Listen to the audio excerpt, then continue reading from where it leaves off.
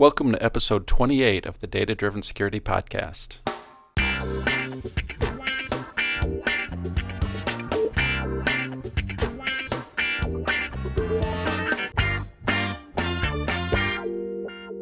Welcome to episode 28 of the Data Driven Security Podcast. I'm Jay Jacobs. And I'm Bob Brutus. And this episode, we'll be talking with two wonderful guests later on in the episode, talking to them about their upcoming book called How to Measure Anything in Cybersecurity, Doug Hubbard and Richard Seiersen.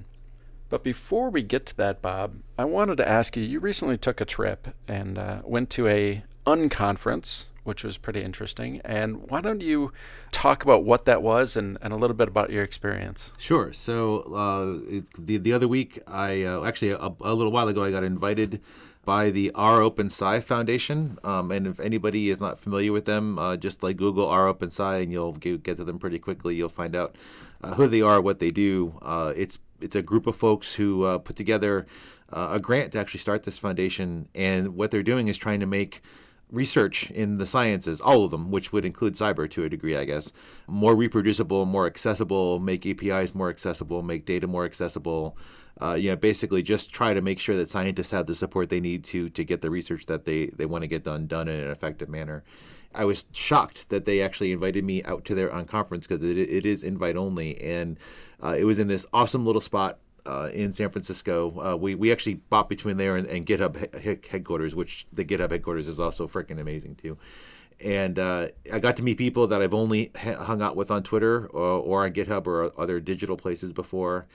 And it was probably one of the best conference or unconference experiences I have actually ever had, Jay. So what is a unconference? Because it wasn't a conference, it was an unconference. Yeah, so it was 2 days of a hackathon, and it was kind of cool because it was a hackathon for us folks that may not be 21 years old and able to stay up 24 hours or 48 hours straight. So we actually we got there. We got a good meet and greet. Hadley Wickham was there, which was awesome. Jenny Bryan was there, which was awesome, and everyone else was awesome. But I got to point out those two out because those two are folks that I follow on Twitter because of just how brilliant they are. And after the whole meet and greet, it was we had already put issues up on GitHub of different projects that we might want to work on.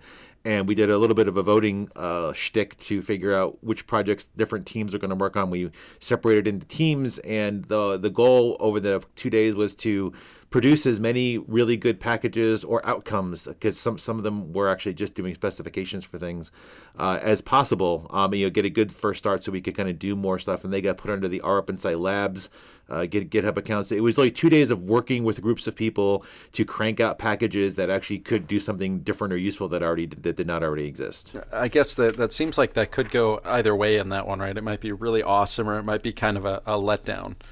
Yeah, I mean, it was I can see why it might have been invite only, and I'm not. This is not hubris because I actually still don't know how I got invited to the thing. But these were some of the smartest people that I have ever had an opportunity to work with, and I stayed with our group stayed together from the morning of the one day to the end of the whole thing to work on something that turned out that we had a small idea for and expanded into something a lot bigger. Other people split into different groups of different things, but I think because they were all different people on a mission to make things better, and they were all super great R coders and general coders in general and good thinkers, that it worked out well. And there were folks from every conceivable science discipline that was out there, so it's not that they were all the same kind of thing or hung out in the same kind of circles that way too. This was a bunch of diverse people who really just care a lot coming together and really top of their game and doing things really, really well. So I think it does have the potential if you just put a bunch of random people together and maybe tried to do this, but I think because of the nature of how they selected folks, that might have been one reason why it worked better than otherwise. Yeah, definitely. Yeah, so folks should check out the R Open Sci labs to see what all the different stuff that folks worked on. And if you want to find cool weather data in a really interesting way, you can go look at our project, which we expanded on the R NOAA package to kind of do stuff out there, because weather's kind of one of the cool things I like to work with too. And we worked with a bunch of crazy Australians, which is one of the better. This was actually they were remote, so we even got a chance to work remotely with folks on this one too, and it was a ton of fun. So. And that's R Open Sci, and that's the letter R, the word open, and Sci as in science, SCI. Yep, exactly. Yeah, and we'll put that in the show notes as well. Cool. We found some pretty cool papers this past time since the last podcast, and we don't always find some cool papers to look at and share, but we found two really interesting ones, I think. Yeah, I think so too. I'm excited about both of them. So I'm going to steal the first one from you because it's actually really, it's about visualization stuff. But for folks that are in cyber, one of the biggest things that we have to communicate is uncertainty, and it's really hard to do that. It's a known problem of it being very difficult to communicate uncertainty. And there's a paper from a group of folks, Matthew Kay, Tara Cole, I'm probably destroying that pronunciation, Jessica Hullman, and Sean Munson from Tufts University and University of Washington, and it's called "When Ish Is My Bus," and it's a great. And we'll link to this so you guys don't have to Google it, but it's a great name. It's a totally readable paper, and the visualizations are really interesting. And so it's not a cyber paper, but they give examples of how to communicate uncertainty, and they're talking about it in the context of displaying it on mobile screens, which is where pretty much everybody's faces are in these little rectangles that glow. And they show different ways of communicating uncertainty in some ways that I hadn't seen before or thought of doing before. And it was a great way to rethink how you think about uncertainty and want to present uncertainty, I thought. Yeah, I thought it was absolutely fabulous. And the great thing about this paper, as you mentioned, is that just the visualizations in this paper are not the typical academic, I crunched this out on whatever stats tool I was using. This is like someone put some thought into these visualizations, and it's really, really nicely done just from a visual perspective. Yeah, I mean, and for folks out there, like Figure 5, and you'll see this because we're linking to it, where they kind of show differences between density plots and dot plots and density dot plots and stripe plots or strip plots.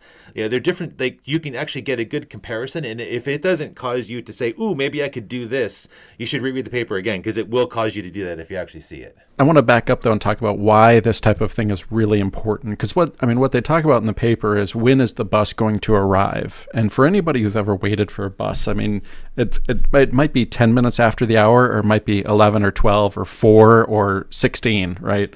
There's going to be some variation when the bus actually shows up.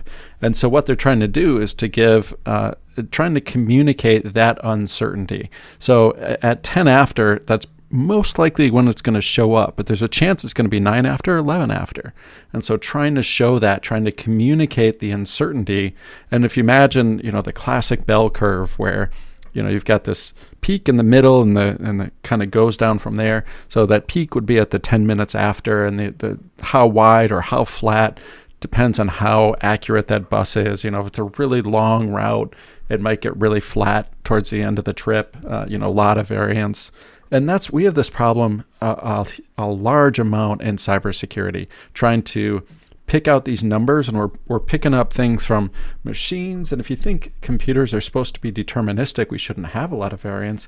Absolutely not true. We've got so much variance, and even on top of that, we just have natural uncertainty built into the data because we're always grabbing just a sample, or we have to deal with some sort of a bias in the data we're getting. And so we're trying to pick up this stuff and visualize and communicate uncertainty in everything we're looking at. And so I think this paper is so critical to talk about and bring these topics up for discussion. Yeah, totally. I mean, I think this will really help folks that may be seeing event data come in, or vulnerability data that they work with, or patching information, or other things that they have that they might want to be trying to communicate. Just how widespread some of the thing is, or how diverse some of it is, and may not have been able to before. And this could really spur some ideas for how you could communicate that a little bit better within your organizations. Yeah. I mean, you mentioned vulnerability data. I mean, just imagine CVSS with uncertainty factor. Hey, this is a 5.4, but because of the uncertainty, we're going to create this distribution, and, just the complexity that would add. I mean, there's a reason that CVSS is a single number, and a lot of things are a single number. But yeah, exactly. And if we weren't relying solely on just the static numeric representations of what that is, which is what the schema kind of forced that's into, but if there was a visual presentation of that, that actually you could see that uncertainty in the range and communicate it in an interesting way, it might help folks understand why they need to do things like apply the CVSS formula to their particular areas within their organization versus take raw numbers and raw static numbers to kind of do things. So there's a lot of things here that I think could really help folks that are trying to do things and make their organizations better be able to do that, just because they're going to communicate things a lot better if they do it. Yep. And the second paper? The second paper is a really recent one, and it's from Dell SecureWorks.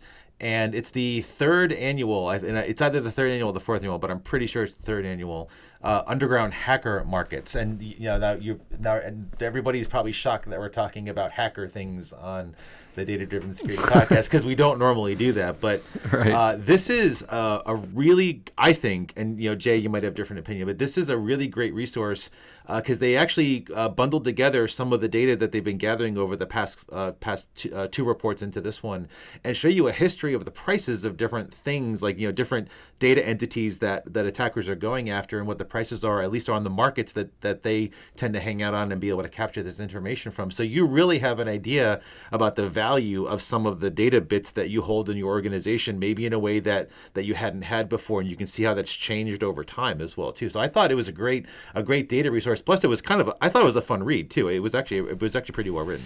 Yeah, I completely agree. I think it is possible to take this and get nitpicking on some of the stats and wonder about biases in the data sources, things like that. But forget about that for just a second and try to think about, like, if you had to estimate how much is a credit card worth, I think that you would get a really large variety of responses if you started asking people. Right, you'd get, it's 10 cents, it's $10, it's $100. You'd get a really wide range. What I like about this paper is that it gives numbers, and so it says right away in the beginning, the first thing in here is just a generic Visa and MasterCard. Recent price is $7. Now, we were just talking about uncertainty, and I'm sure that there's some uncertainty and variance around the $7, and there's no communication of that. It's just $7, but that's great. Like that, because we had, for me, I didn't really have a number in my head. I probably would have guessed somewhere between, I don't know, $10 a card or something like that. Well, yeah, and we've heard for the past few years about how worthless, quote unquote, these 16-digit numbers are, or the combinations of that and the CVVs and stuff, and that the fact that it's gone up from $4 to $7, and again, you're right, there's a range there that we're not seeing, but whatever that, even with the uncertainty there, it's still gone up probably, and that's not a small jump either. And I'm guessing even with the intervals around it, it's probably still big too. Right. I actually the number that I would be using. So if I were still working in an enterprise, or I had to try to help people understand why we should be protecting things, because that's one of our jobs as cyber people in enterprises, is to communicate why we should be doing things, not just say no or yes. And like the corporate email accounts being $500 per mailbox, I would so be able to use that to talk about exchange security and outsourced mail security and things like that. Basically use it to have a conversation in a way that you might not be able to do that if you didn't have that kind of data at hand. Yeah, no, I think this is really fabulous. And, like I said, there's some questions about how they're actually getting the data. I think they mentioned they're focusing on Russian forums, English-speaking forums. And, I got to wonder, is that are these underground forums part of a single economy, or are there multiple economies? Is there different for U.S.-based or Asian-based, different economies that these prices are going to fluctuate across these different economies, all sorts of questions. But all of that aside, there is so much information in here. I cannot talk about this enough, about how great this is to have as a resource. Oh, totally. And actually, and while some of the ones don't have ranges of what things cost, there are tables in it which actually do show you ranges, but for things as well too. So they weren't precise, and like I said, they didn't use that precision everywhere. They actually did give cost ranges for things too, so you can do uncertainty stuff. Matter of fact, this might be a fun thing to practice your uncertainty visualizations from the other paper as you do that. Yeah, it's difficult. What's an example? Physical counterfeit Social Security card. Recent price is $140 to $250. I'd like a little bit more detail around that, but still, it's like I had no idea how much a counterfeit Social Security card would go for, and so just knowing somewhere between $140 and $250 is helpful. But I don't think I would try that, Bob, to create a distribution of that. I suppose you could do a beta PERT or something like that. Well, in theory, this is a great way to segue into how to potentially measure anything in cybersecurity risk, though, right? Oh, that's a good segue, Bob. So I was able to sit down with two gentlemen and talk about a new book that they're writing, and that's releasing, I believe it's October. Is it October, Bob? It's August 2016. August. Awesome. So that's just a few short months away. And I was able to sit down with Doug Hubbard and Richard Sierson. And this is pre recorded, and Bob was not able to make that. But it was really great to sit down with these two guys. Doug Hubbard, for those who don't know him, he's the inventor of something called applied information economics, which is just an interesting approach trying to measure uncertainty and things that are typically difficult to measure, and measuring the value of information and things like that. He's written several books before this. He's written How to Measure Anything, with the subtitle of Finding the Value in Intangibles in Business. And that is in its third edition, and it's just an absolutely essential book. Have you read that book, Bob? I actually scanned through that book since I don't have to do things in business a lot. I didn't really have to go through the whole thing, but that was the first introduction to Hubbard's work for me. So yeah.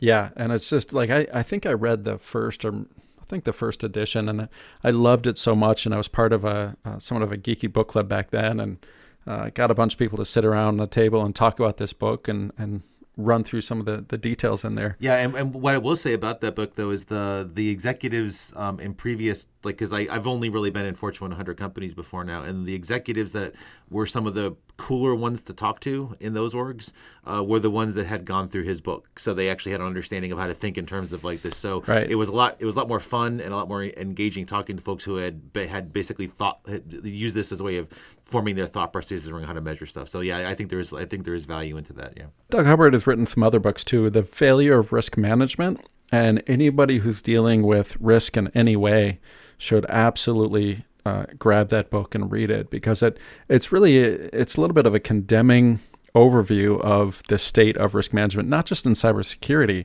especially in cybersecurity, but not just in cybersecurity. Yeah, I actually loved that book. That was actually a really good book, mostly because it talked about failure things, which is kind of fun to play. So. And he's got some other books, a book called Pulse, Harnessing Internet Buzz, that kind of a thing. And it's by our publisher, too, so he published it through Wiley, just to give them a nod. Yep, absolutely. And he sold over he sold over 100,000 copies of his books in 5 different languages. So incredibly successful books. And he's the founder of Hubbard Decision Research. And so if you want to bring someone in to help you measure things that are incredibly hard to get a handle on, Hubbard and his group are the folks to do that. I just did a back of the envelope calculation though, Jay, and it looks like that by 2063 we may have sold 100,000 copies of Data-Driven Security. At the current rate. At the current rate, if the current rate holds, yeah. Which I'm sure it will through 2063. Oh, totally. Nice, good math work there, Bob. And the other gentleman joining us is Richard Sierson. Now, what Doug is doing is he's writing these How to Measure Anything across a couple of different disciplines, and the first one he chose was cybersecurity, and he'll talk about that in the interview. And he joined with Richard Sierson. Now, Richard is one of us, right? He's a cybersecurity guy with well over 20 years of experience, and he's currently at GE Healthcare, and he's just a really down-to-earth guy. And what I really like is that he's I don't know how to quite believe it. He doesn't pull punches, and he's pretty much a straight shooter, and really great guy to partner with. Yeah, he is pragmatic and honest. You guys are gonna love. I mean, there's a little bit of a buzz in his mic, but you're gonna love his take on things. It's great. It's really great. That was my favorite part of the interview. Yep. And I started out asking both of them to talk about the book and exactly what is the book about. It's a franchise or spin-off book from my first book, How to Measure Anything. And the plan is for me to do a whole series of How to Measure Anything books, different topics, How to Measure Anything project management or enterprise risk management or healthcare or human resources or something like that. Mm-hmm. So the task was to pick what's a good first topic. And after a lot of consideration, it looked like cybersecurity was one. It had a good size audience. It was bedeviled with a lot of interesting measurement challenges. And we thought we could add a lot to it. So what else is unique or different about cybersecurity that really made you take this one on first? Well, it was really a topical issue. It seemed like there was a lot of concern about it, a lot of worry about it. And while the threat or risk has grown a lot, it didn't seem to me that the actual methods of assessing risk had changed much. In fact, they were still extremely rudimentary. They were almost like any industry that was first setting out to consider risk analysis, the first steps, and that's kind of where it was and is mostly right now. There's a huge mismatch between the capabilities of risk management and cybersecurity right now and the size of the growing threat. Well, I think it created a predicament and something that really does need solving. It's become an increasingly serious risk, as we all know, and the measurement methodologies that we were using were invented, essentially over and over again, using, I think, what would be considered questionable mathematics and other things. And I think done in the right spirit, of course. It wasn't that people were purposely, conspiring to make security worse, but in the aggregate, it seemed to be heading in that direction. And so, at least from my perspective, the reason I got interested in this and looking at Doug was I wanted to look outside myself. I knew that measurement and math and things like that there's a lot of expertise outside of the security domain, and we should be looking at that and trying to bring in or steal whatever we can. And so I just think it was really topical in the right time, particularly in light of the ever-expanding attack surface, particularly with the industrial Internet of Things, some of the things I'm encountering in my current work as well. And so it made a lot of sense to say, let's look at some real tried and tested methodologies. And the innovation is just taking those tried and tested methodologies and bringing those into security. That's the true innovation. Right. As you're doing that, are you finding that there are very unique measurement challenges or analysis challenges when it comes to cybersecurity? Or is it really just that there's like a corpus of knowledge out there and you're simply applying it then to security as a whole? Well, I get the opportunity to consult in a lot of different fields and a lot of different kinds of specialties and professions. Mergers and acquisitions, or the risk of new medical devices, or engineering project management, or environmental policy, in any of those fields. And I would say that it's not uncommon for me in various fields to hear how uniquely complicated someone's field is. So it seems like everybody says that. I was hearing an impassioned argument. My last project we wrapped up last year was a large project for a large retirement home business, and they were valuing the retirement home, and the owner was given his explanation for why he thought this was the most complicated business, and it was an impassioned case, and it's a case I've heard many times from many people, and I guess everybody believes their own situation is particularly, complex and difficult. So I see that from a lot of different fields. Now, I've heard this many times in cybersecurity, that cybersecurity is unique because it has human actors. Mm-hmm. Intelligent adversaries. As if there had never been insurance against, theft, fraud, kidnapping, etc. Right? Mm-hmm. It's unique because technology is changing so fast, right? As if that's not the case in aerospace and consumer electronics, etc. Right? It's unique because there's so many moving parts, or something to that effect, as if that's not the case in most other fields. But the fact is that all we have to do is outperform current methods. If you want a method to be valuable, you have to outperform current methods. And so we use the Voltaire expression, the perfect is the enemy of the good, quite a lot. And sometimes people will challenge quantitative methods because they're not perfect. Well, our response is that current methods certainly are not perfect, but one of them is less imperfect than the other. That's the way to think of it. That's the relevant comparison. So yeah, I do hear that a lot, and in some ways every industry is unique. And so they're almost uniformly unique, if that's the paradox you can state. And I love that perfect is the enemy of the good. I think that's a very critical thing. And I think in security we have so many, what's the correct word? Cynics? Would that be the correct word? skeptical people that when they see something and it's new or it's different and they can point out flaws and things like that, they're very quick to throw that aside and say, that's imperfect. We're going to get rid of that. Right. Well, and I'm a fan of being a skeptic in that sense, but the problem is they're not skeptical enough. Their skepticism seems to be one-sided. They're not skeptical of their current methods and their current intuition and their gut feel. I say be skeptical of that as well. Be equally skeptical. Decide in advance how you're going to measure the performance of those two and compare them objectively.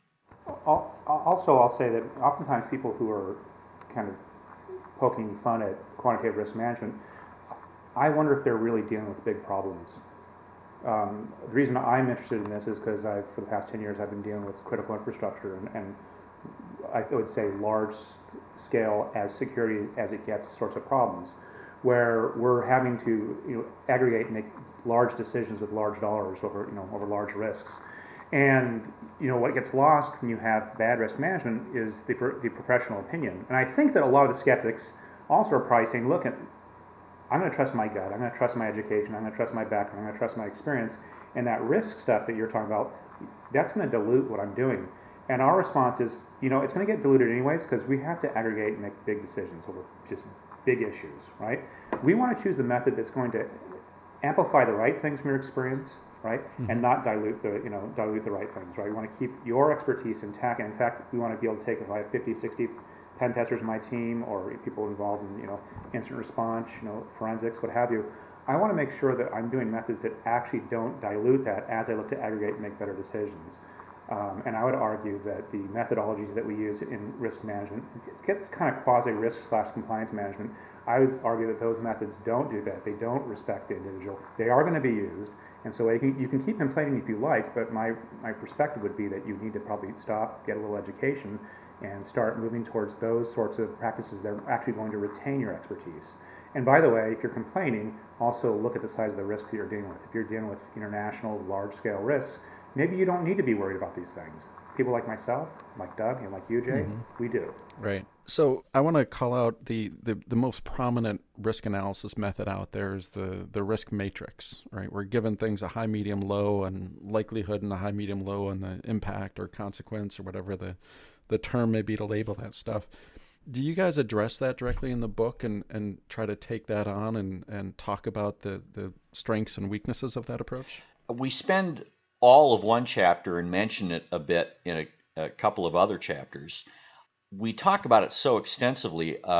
My primary concern was that we were beating a dead horse primarily, but I really wanted to put the final nail in the coffin, and I hope we've accomplished that. I hope we've said, look, the jury is in on this stuff. It has been measured. They have been weighed.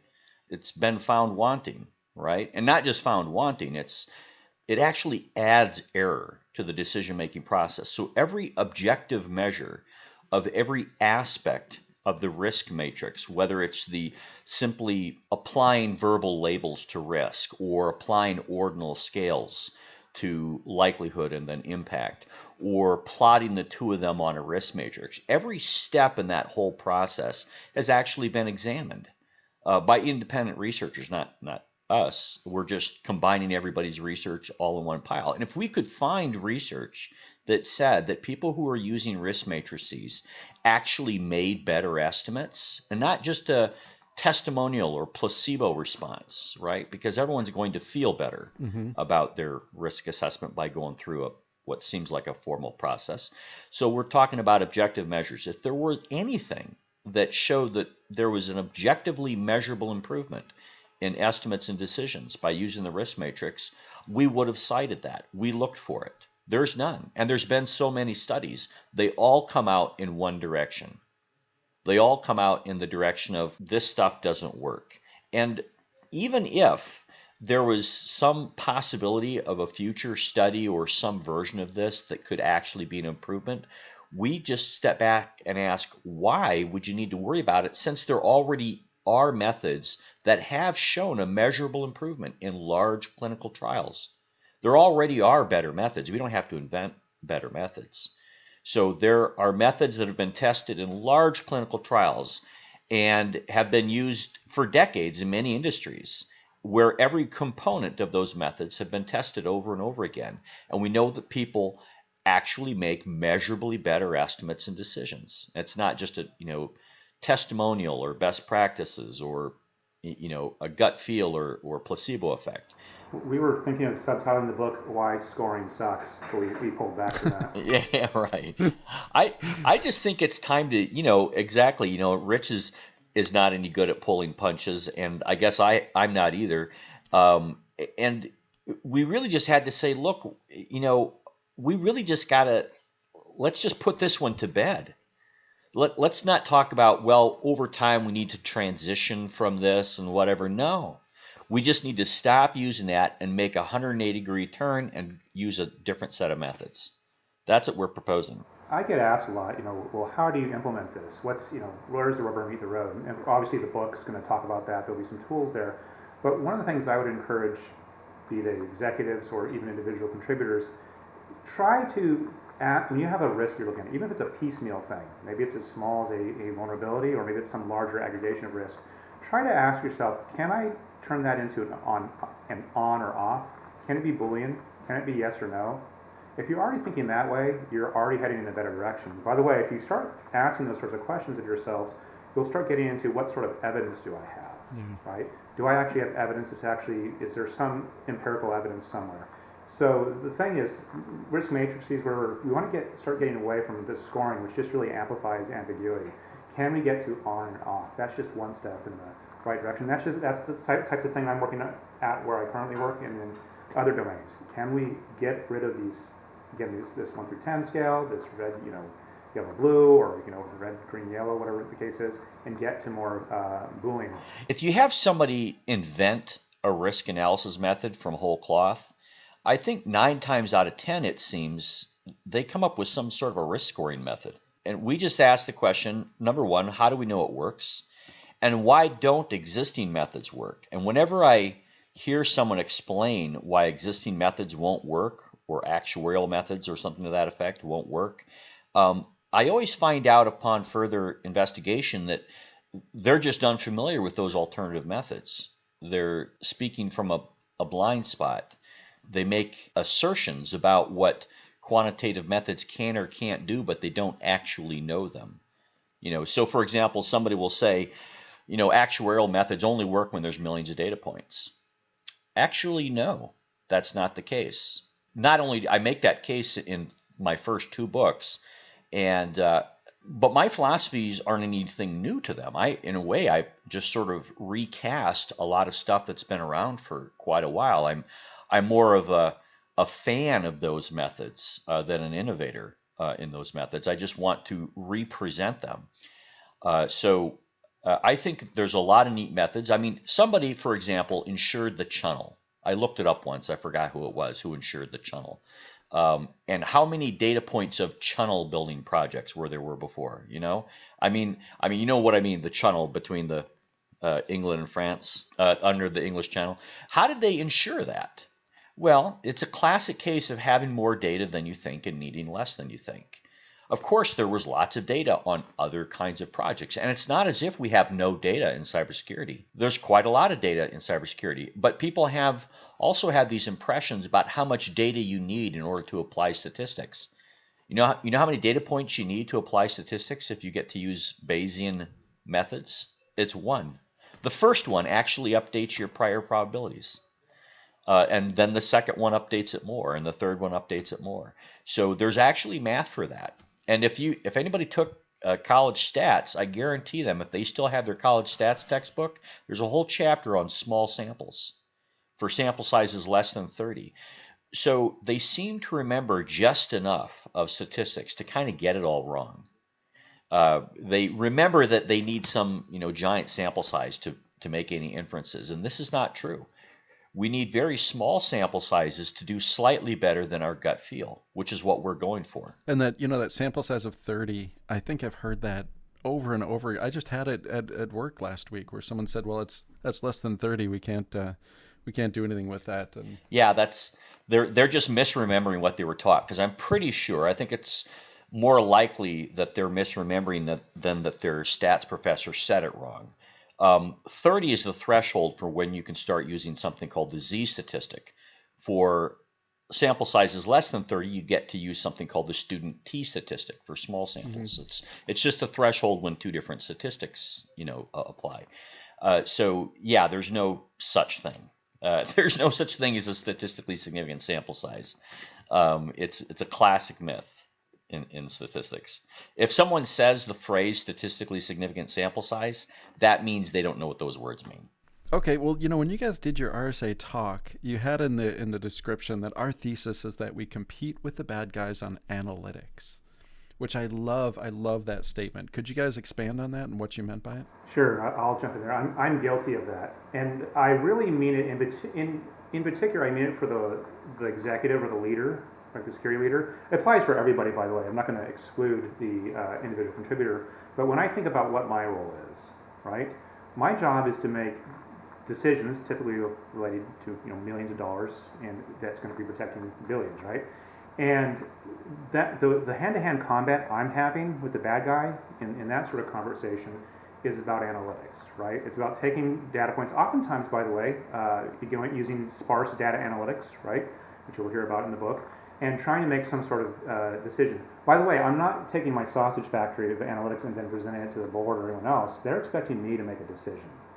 My job is to make a good decision, yes or no, this or not, and be somewhat impassioned about it. I'm not going to then go pull out a bunch of numbers, particularly in my environment. They all, half the people have PhDs, and I'm not going to blind them to science. But it's my job as a leader as a person involved in combat as a defender, to really make great decisions in light of the information that I have. And that's how I fight. That's my job. And I'd say any CISO, anyone, that's how they're supposed to do hand-to-hand combat with the bad guy. So that's really where that comes from. We compete with the bad guy on analytics. Security talent and technology are parameters to a model. That's the full statement. You heard that here, by the way. So anyways, but that's really my perspective on this, and we talk about that in the book. Do you guys have any favorite parts of the book when, as you're going back and you're looking at it, you think, boy, that's the best part right there? Is there a part in the book that sticks out for each of you? I really like Doug's chapter 9, where he really goes into Bayes, and we really go in depth on the beta distribution. It's been a really great learning for me to see how we can apply some relatively standard practices. So I really enjoyed that. I actually like the first chapter. I think we told the story. By the way, the first chapter is to really get the general reader aware of the realities of security, right? Someone like you, Jay, or someone who's really hardened security professional might find that a little more passé. But I actually thought I really like that as well. So I'd say, chapter 9 and chapter 1 are kind of standouts for me. I like it all, though. Yeah, chapter 1 might be a little bit of speaking to the choir for most people, preaching to the choir, that is, for most of the people who would actually buy the book. But one of the chapters that I think will be important is chapter 3, which is the one-for-one substitution chapter. And that's where we say, okay, let's put this whole complexity thing to rest in terms of the method. Don't be intimidated by the complexity of quantitative methods, because here's a quantitative method that literally has no more steps than your current risk matrix. And the steps that have a little bit of math in it, we're just giving you spreadsheets you can download. So the reader can just download spreadsheets. So the only parts that have any math in it at all are things that you download. So you don't have to know how to write out, a formula for generating a random log normal distribution in Excel, although we explain that in Excel in the chapter as well. You can download the whole thing. You're still doing the same thing you just did with a risk matrix. You're assessing a likelihood and you're assessing an impact. The difference is now the likelihood is actually a probability per year of the specified event, okay, not a scale of 1 to 5 or something like that. And the impact is a 90% confidence interval on a log normal distribution, right? So impact isn't a 3 or a 4, right? You might have a lot of uncertainty about the impact. You might have to have a wide range on it. And so we allow for that. And then, of course, we make the case that you can do those things when you're calibrated. We have a whole chapter on calibration, which is largely rewritten. A couple of the chapters are heavily borrowed from the earlier books. And we say right at the beginning that this is almost entirely the same as the chapter in the earlier book. So if you've read it, you can skip over it. But we include those because it would be hard to make the case without it including a couple of the same chapters. So, for example, we have the chapter on calibration, training people to subjectively assess probabilities. So when they say, well, that's great to get, quantitative, but where do the probabilities come from? Well, they come from the same place that the scores came from before. They come from you, except that your skill at assessing a probability has been measured. We know how well people can be trained at assessing subjective probabilities. Whereas in terms of assessing scores, what we know is we know how much ambiguity it adds and miscommunication it adds. So I forgot to say, also a big fan of Chapter 3 in that where we really do a layup, right? Where you say, look, here talking about risk matrix, here's how you can do a one-for-one substitution and simplify things down. Kind of like almost like a training wheel approach to getting started. So I think it's really, really good.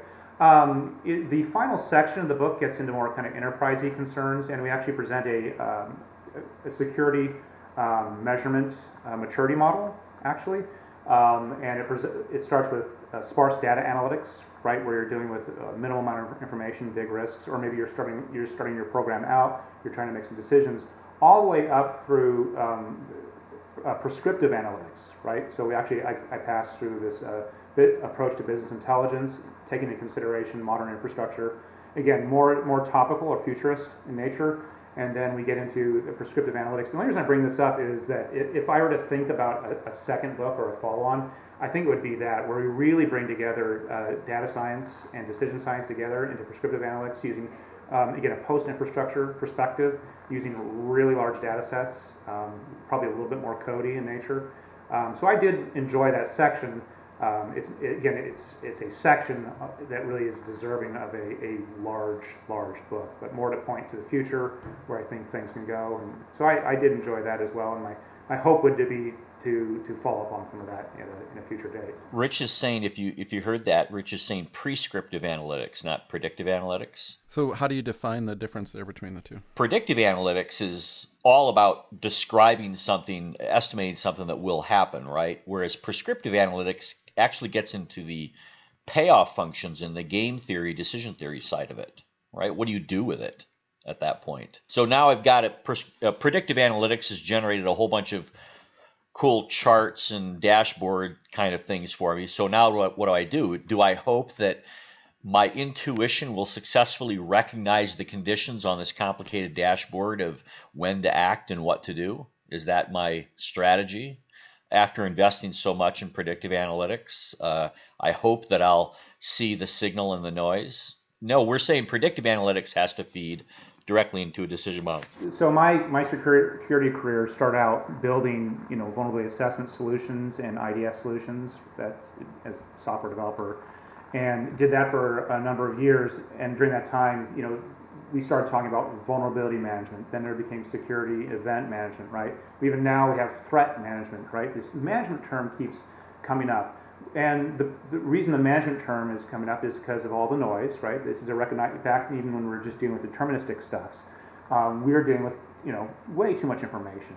And so the theory was that the management parts of these solutions would help us rank order what we need to do next.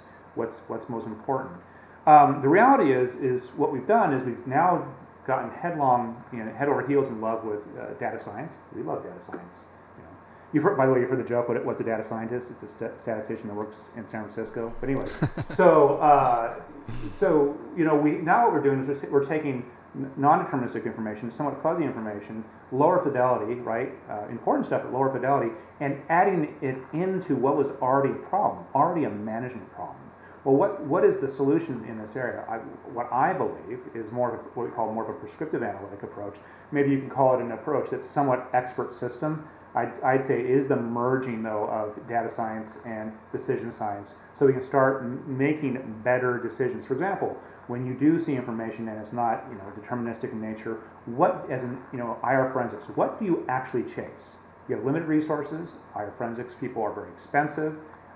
It may end up being not so fruitful. Or you can stick with just chasing the pornographers on your network, right? What's it going to be? Or the antivirus that didn't clean. You have to go help somebody, right? Well, when do you know what to go follow? That's a artificial intelligence kind of decision analysis problem predicated on a lot of data. I've seen, I get pitched next generation SEM stuff with the best data science from whatever all the time. And in every single case, when it comes to the management solution, the M part, it seems like that part of their brain, they take out a knife and give themselves a lobotomy, and they remove all the great math they applied to find the bad guys, right, the non-deterministic stuff, and they go back to the same old crappy algorithms for trying to solve this management problem, and they're all failing. Yeah. And the problem is, this is the problem. Management is the problem. All right, off my little soapbox. I've been thinking about that a lot because, I mean, when you look at data science within security and you look at analytics being applied, you see a lot of supporting hunters, supporting the SEM, trying to find that one, detecting that one intrusion and focusing on that, and very, very little out there in cybersecurity looking at risk analysis or, as you put, decision support and the management aspect. And I think that's something lacking in our industry. Well, right. So what if you find out? Gosh, over the last week, in terms of malware, we were able to determine the survival rate of this variant of malware was on average, let's say, 30 days, and we know this after the fact because eventually our systems caught up and we cleaned it. But what does that tell you about the likelihood of there being a larger campaign going on?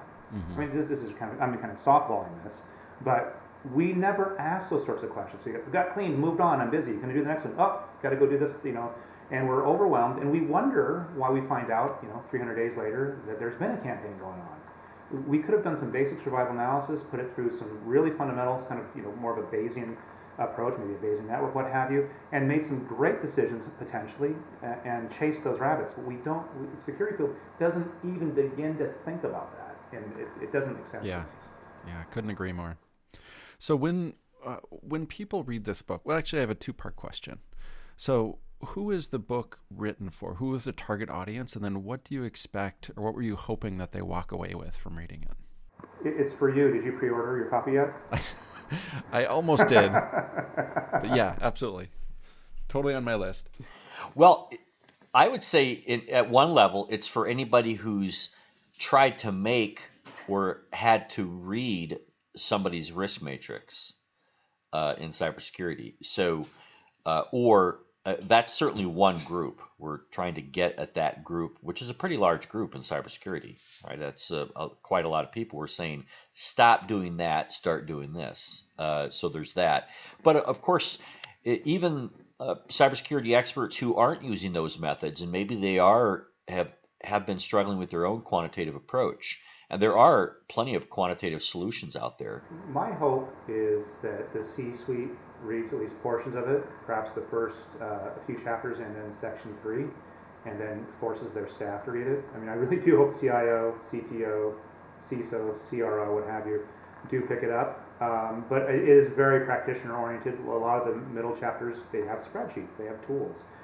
They have step-by-step approaches to application, right? So it's my hope it's a broad swath of people. And listen, I think security impacts everybody personally, mm-hmm. right? We all have an attack surface. We're all getting impacted, and so I think it provides a palette for really talking about quantitative approaches that could be applied to a variety of domains. So it is my hope that we get a broad readership. I expect we're going to get a lot of practitioners in the security space, a lot of risk folks. But my hope is that there'll be some, again, the C-suite as well will read it, and it'll help them make some decisions and help them, particularly about the types of organizations they'll build and approaches they want to take.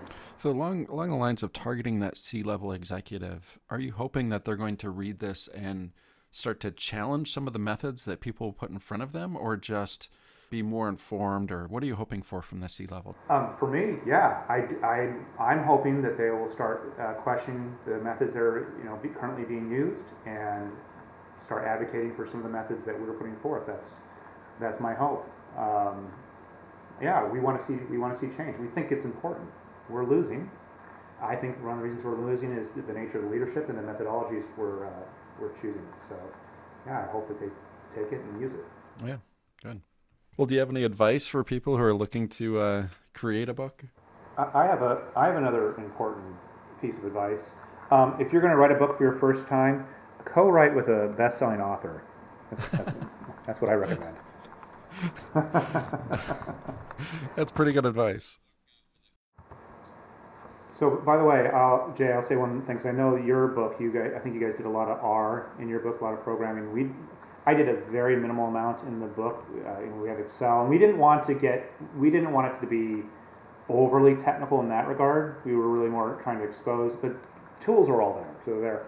But one of the commitments I made at RSA, which you may have heard, is I'm actually going to be taking all of Doug's methods, rewriting them in both R and Python, and publishing those up on our site. So that'll be happening soon as well. Probably come out one after the other, but we'll be looking to have those tools out there as well. Fantastic. That'll be great to have those out there. So both R and Python.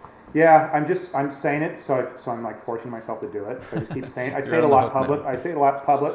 Yeah, I say it a lot publicly, so now I like have to do it. But no, I want to do that. But by the way, it's kind of interesting. I know that people think Excel is like, and I've even probably been guilty of this. Like, oh, Excel, it's like not cool. It's not shiny.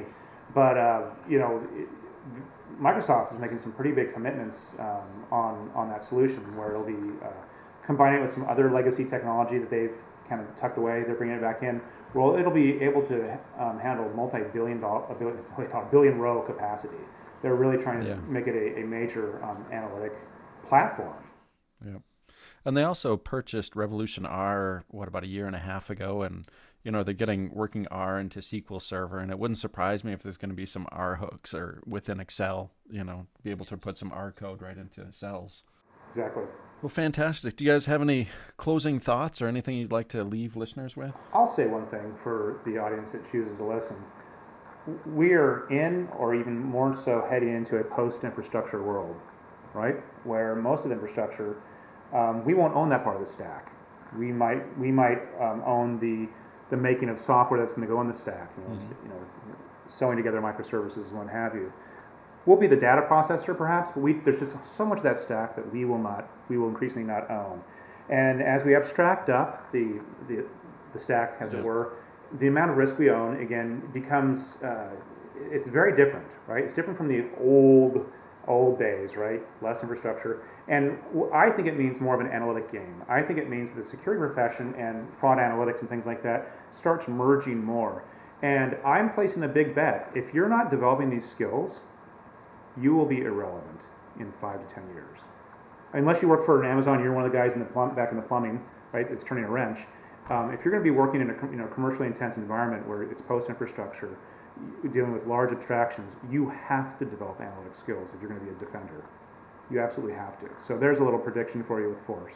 That's fantastic. All right. Well, thank you guys so much for your time, and thanks for joining me on the podcast. Thank you. So Jay, one thing that I really liked about that whole interview, beyond the fact that both folks are just super smart and they had a lot of really good info, and I think it was a good intro to the book. But at the end, when Richard especially was talking about prescriptive analytics, I thought that was a really great pragmatic way to talk about maybe where some of the focus on all this cybersecurity, machine learning, data science, whatever kind of buzzwords that people want to throw at it these days, maybe that's where a lot of people should be focusing more effort into than some of the raw, can we find a little bit of gold in all this straw that we're trying to mine from IP addresses and domain names and everything, right? So like if you could actually be using all this data in your organization to provide better decision support to your operations folks, to your risk folks, to your identity management folks, I think that would provide a lot of value to orgs. Like I don't know if you thought the same thing when he was talking that. Yeah, absolutely. I mean, if you think about it, all of this data has to do something. It has to drive some kind of an action or create some kind of a decision. Now, I know from my perspective, coming from a statistics background now, to look at this data and try to present it, I'm trying to, we were just talking about communicating uncertainty at the beginning of the podcast. What that prescriptive is the opposite of that, is to take all of that uncertainty and just say, here's what you should do, right? We want to be prescriptive. We want to say, given all of this information, here's what you should do. Exactly. And so folks that have been around for a while, because I know we do have some listeners that fit that category. I fit that category. You may start to get that little bit of a cringe from the good old days of business intelligence and business analytics when this was a kind of a hot topic back then too. And this isn't a rehash and a revisit of of basically just trying to do marketing or architecture type stuff. This is really, I think, now that we actually really do truly have good access to data, and it's in all parts of the business, but we're talking about cyber on this podcast. We have really good data now. Like, we can't complain that we don't have data. We have ways of measuring it. And honestly, I do think folks will be able to figure out something that they can measure that they weren't measuring before if they do read this book in August. And when you've got this data and you know how things should work with it and you can apply it, this is an actual really great tangible outcome that folks will be able to see direct benefit of, where you may not be able to do that same thing from a machine learning algorithm on domain names or on something else that you're trying to do. And this could have an impact, I think, at a higher level in the business versus some of the more discrete operations that exist, in the IT security teams themselves too. So I think you'll be able to see some really cool effects if you try to look at marrying some of the things that we've been talking about over the past 20 odd episodes and moving into this realm of prescriptive analytics. I hope people pay a really good attention to that part of the book when it comes out. Yeah. I'm really looking forward to this coming out in August. Well, Bob, thank you for joining me for episode 28 of the Data Driven Security Podcast. Good to be here again, Jay. And we'll talk to you next time.